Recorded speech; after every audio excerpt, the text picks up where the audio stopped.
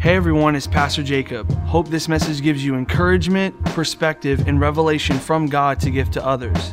Also, don't forget to follow us on our Instagram page, Fusion Student Media, and also follow me on Instagram at Jacob_Malasa_. We hope you enjoyed the message. Genesis 26, 1 through 15. In the context of where we're at in this scripture, Isaac and his wife and his two kids, Esau and Jacob, were in the city of Gerar. And basically, he's going through the same thing that his father went through in this passage. Verse 1, now there was a famine in the land besides the previous famine in Abraham's time. See, like father, like son, he went through the same thing. And Isaac went to Abimelech, the king of the Philistines, in Gerar. The Lord appeared to Isaac and said, don't go down to Egypt. Live in the land where I tell you to live. Now, what's funny to me is that in this passage, Isaac didn't say anything in the realm of, man, I want to go to Egypt. Man, how did the Lord know that Isaac wanted to go to Egypt? Sometimes you don't have to say anything for God to understand. Sometimes He just needs to read your thoughts or understand the motive. He knows what you're wanting to do. He knows what you're going through. He knows all things. And so with this passage of what He's saying is that don't go to Egypt. Live in the land where I tell you to live. And now I ask you this question. What's your Egypt? What are you trying to go back to? What is that place that you really miss, yet it's no benefit towards you, or no benefit towards God, or your relationship with Him, or your relationship with others? What's that Egypt that you're trying to go back to? God says, live in the land where I've called you to live. Stay in this land for a while, and I will be with you and will bless you. For to you and your descendants, I will give all these lands and will confirm the oath I swore to your father Abraham. I will make your descendants as numerous as the stars in the sky and will give them all these lands. And through your offspring, all nations on earth will be blessed. Because Abraham obeyed me and did everything I required of him, keeping my commands and my decrees and my instructions. Verse 6 says, so Isaac stayed in Gerar. Verse 7, when the man of that place asked him about his wife, he said, she is my sister.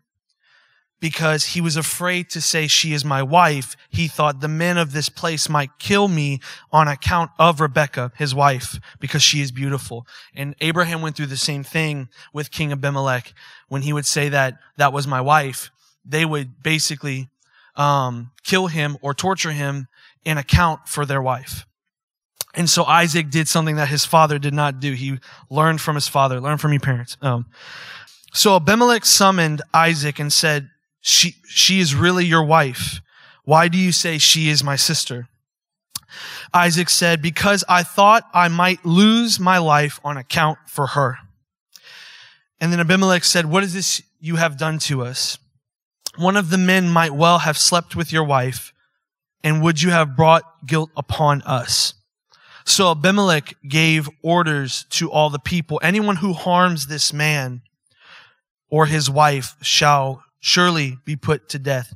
The reason why Abimelech did this was because the scripture where, like I said, the same thing that Isaac went through, Abraham went through. And it was the same thing. Abimelech called Abraham's wife back and was going to kill Abraham, but God convicted and rebuked Abimelech and said, if you surely do this, your nation shall surely be corrupted and die. And so Abimelech also learned from his mistake. Verse 12, Isaac planted crops in the land, and in the same year he reaped 100-fold. This is the blessing of God's promises in our life. If you stay obedient and you stay consistent in His promises that He's made on your life, this is what happens. Isaac planted crops in that land, and in the same year reaped 100-fold, because the Lord blessed him, like He said He would. When God says something, He says He would, He will. He always says it. The man became rich, and his wealth continued to grow. Continued to grow until he became very wealthy. He had so many flocks and herds and servants that the Philistines envied him. Some people are just jealous of what you have because God gave it to you. So all the wells that his father's servants had dug up in the time of his father Abraham, the Philistines stopped up, filling them with the earth. And so the title of this devotion is The Process of His Promises, or The Process of the Promise. And this message, like I said, was a full sermon, but I'm going to break it down in the context of how we can be grateful and say, God, thank you for this promise. But we can also say, even at the end, God, thank you that your promise has come to pass. But what happens when we're caught in the middle of his promises? Because I've realized in my own life, his promises aren't that pretty to go through. Because when God calls someone to a promise in their life, sometimes that whole route turns into a bumpy road. And so I want to give three quick things, what happens in the process. The first thing you need to do is be obedient in the process. Verse 6 said Isaac stayed in Gerar. He was going to go to Egypt. He was going to go there because it was the safest, because there was a famine, and Gerar was already corrupted even as it is. Even though Abimelech obeyed God in the beginning with Abraham, it was still a nation that wasn't as safe as they thought it would. And I think of the COVID-19 situation. I think of, we think about this as that famine. And we just want to go back to Egypt. We just want to go hide and be afraid of what God's trying to do. But God said to him in verse 2, don't go down to Egypt. Live in the land where I told you to live. And then God spoke a promise over Isaac saying that I will be with you and I will bless you. And I want God to speak that to you, to your heart right now, that he is with you and he's going to bless you. Not because he just wants to bless you just to bless you. He wants to bless you to be a blessing to others. And I've realized this in the text that he's giving Isaac a boost of faith, because the reason why God promises things sometimes because he doesn't want us to fall back in our faith. He gave Isaac the promise that he would be with him and bless him because he didn't want him to leave, because there was already another promise involved. And so understand that when God calls you to a promise, it doesn't look like it. I think of the promises he still has on my life with this ministry, with relationships, with all these different types of things. I think to myself, will it actually happen? But this text tells me that God is faithful when he says he's going to do it. You see the promises. You see promises in the Bible where, God promised to send his son to die on the cross. When did that happen? It happened. We celebrated it this Sunday. Those types of promises. There's multiple promises throughout the Bible that God has shown and has been faithful to it. And so, but as we look at the situation, it looks like it's not, because we're going by what we are looking at, but we're not going by what he spoke. We're not going by the promises that he's given to us. And so we freak out and we get nervous and we get anxious and we get this uncertainty that we can't go through this because we feel like it's not going to get any better. Like, is this going to get better? Will stuff change? I believe things will change. Once we get out of this, things will change. But I also believe that it's going to change for the glory of God. From churches to businesses, I think things will change beyond this situation. So you got to be obedient. You got to trust God in everything it says. Because our feelings say that I can't understand this. I'm too afraid. But our faith says I'm going to trust God. My faith says I'm going to believe what he said is true. My faith says it wants to follow the words that he has spoken. Because if I follow the words he has spoken, I will never stumble upon what I feel. I will never stumble upon what I feel. Honestly, if I'm being honest with you, I actually, the other day I called Pastor Brandon And I was just telling him, this is just unreal how in this situation, because both of us are in transition, that I'm experiencing,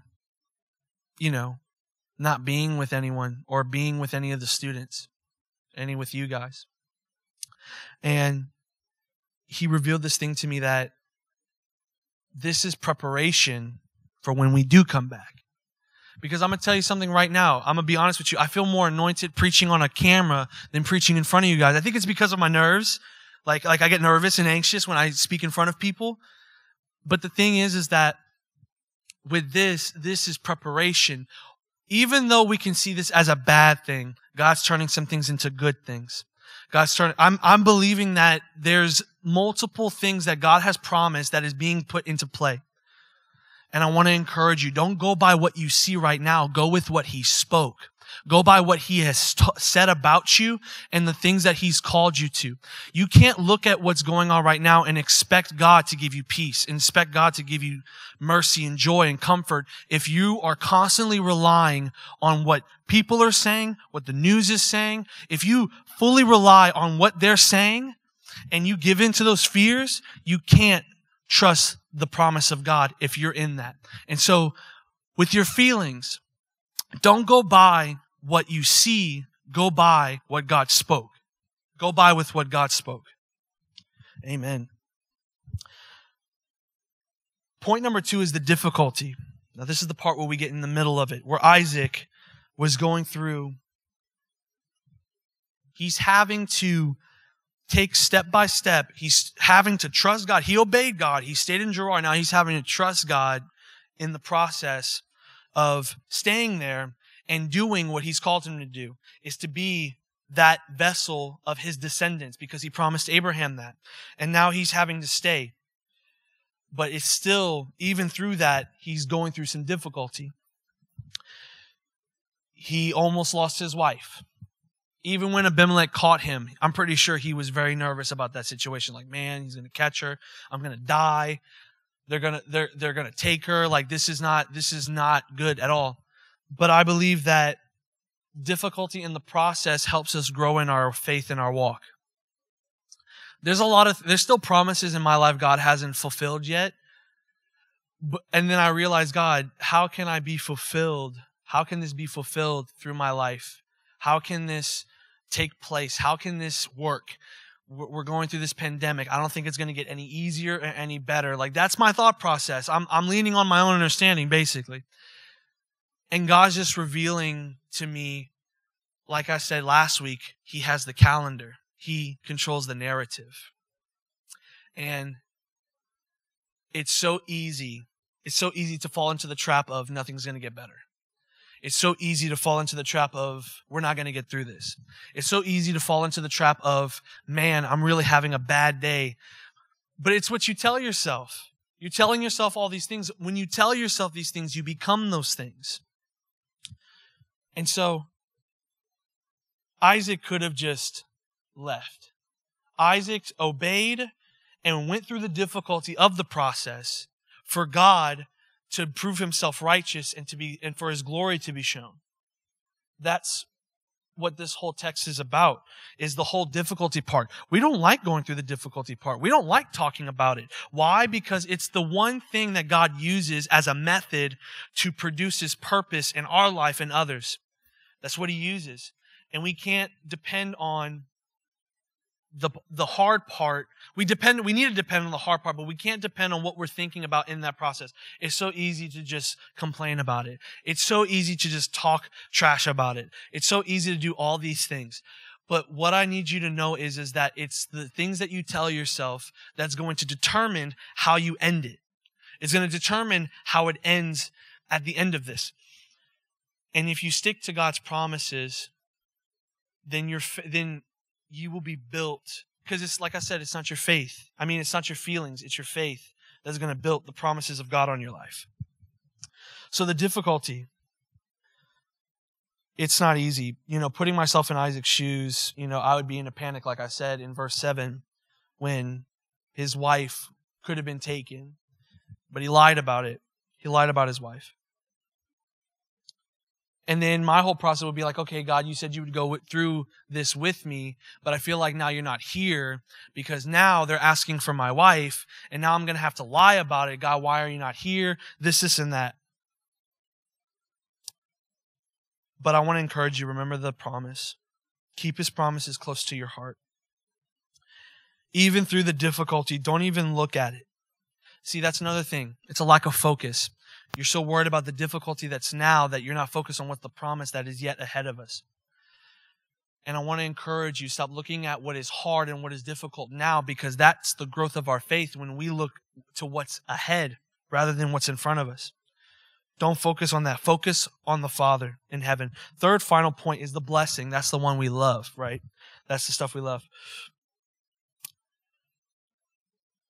And I want to talk about this word that really came up to me was called persistence. Persistence means a firm continuance in a course of action in spite of the difficulty or opposition. So that word persistence, let us be persistent in completing this walk in the promises God gives us. Because persistence is the key to make it to the promise. Push through. Endure the promise by the power of the Holy Spirit. Keep your focus on what God has spoken over your life rather than just assuming and compromising the plan of it. Keep your spiritual head high. Keep your spiritual head high. And keep moving forward. Let the word of the Lord speak to you, the word of God, the Bible. This thing has answers. This thing has hope. This thing has promises that God has fulfilled. If you read this, you will not be able to give into the lies of the enemy that has been spoken in your life and in your mind. This thing, that thing. The enemy will have no room. Keep praying for the promise. Keep praying for it. And never, I repeat, never keep people in your life that doubt the promise. I will say in my own personal life, I had to stay away from certain people that didn't give wisdom or insight on the promise. They just gave their assumptions and opinions. To the people who assume and give opinions, be very careful, because you will be rejected because you are letting your opinions and assumptions deny the glory of God. And so I have to understand that I can't tell everyone about the promise of God in my life, but I can tell certain people that I know I can trust, that I know that are godly, that I know that are spiritual, the people that are going to really listen and really understand the promises God made on my life. Those are the type of people you need to go to. You can't go to everybody for it, because there are people that are given to by wisdom, or they go to their opinion. And I want to encourage you with this promise. When God makes a promise, it is sealed. When God makes a promise, it is sealed. Pray and fast and believe that God's promises will come to pass. Please understand this. When God makes a promise, it's sealed. When God says something, He's sealed. When God does a task, it's done. When God rested on the seventh day, He didn't just do it because He was tired. God rested on the seventh day because He was done. Because when God does a task, He does it till it's done.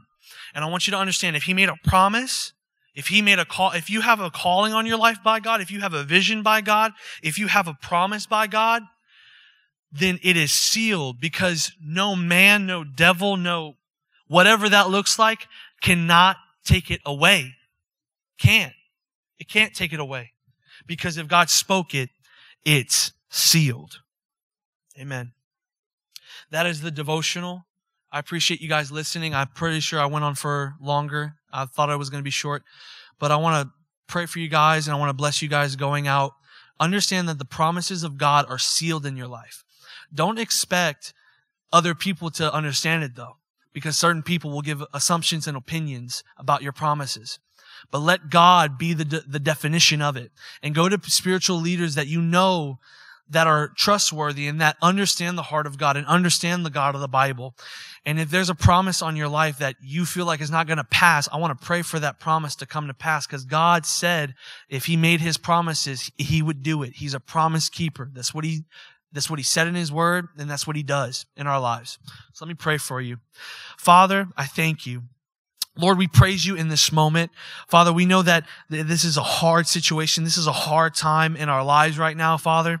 We know that your promises are true. Lord, by our feelings, it's hard to look at that your promises are true. But Lord, by faith, we're going to trust because faith over trumps our feelings. Father, I pray that we are consistent in our time with you in prayer. Lord, let us read your word. Let us understand the promises.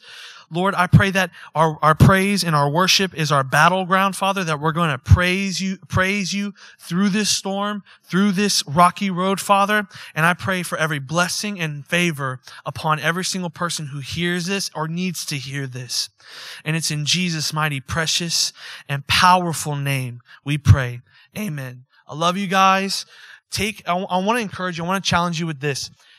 You can even Google this. Go into the Bible, go into the Word of God and look at the promises that God had made to his people and other characters in the Bible and see that the promises were fulfilled and the promises were made. If you read those, I pray that your faith will be strengthened by that so that you can understand that God's promises on your life will come to pass. I love you guys. I'll see you guys next Wednesday. Peace.